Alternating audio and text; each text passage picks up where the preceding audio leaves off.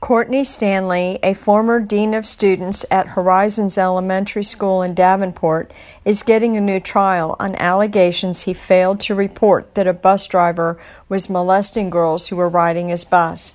Stanley, 36, was convicted during a non-jury trial last month, but Circuit Judge Wayne Durden said Thursday there was no record in the court file of a jury trial having been waived. Case law states the waiver must be completed before the trial begins, which Durden said left him no choice but to set the verdict aside and order a new trial. The conviction had carried a prison sentence up to 5 years. Prosecutors allege that students told Stanley about the abuse on April 12, 2016, but he waited until late the next day before reporting it to state officials, and that allowed the abuse to continue.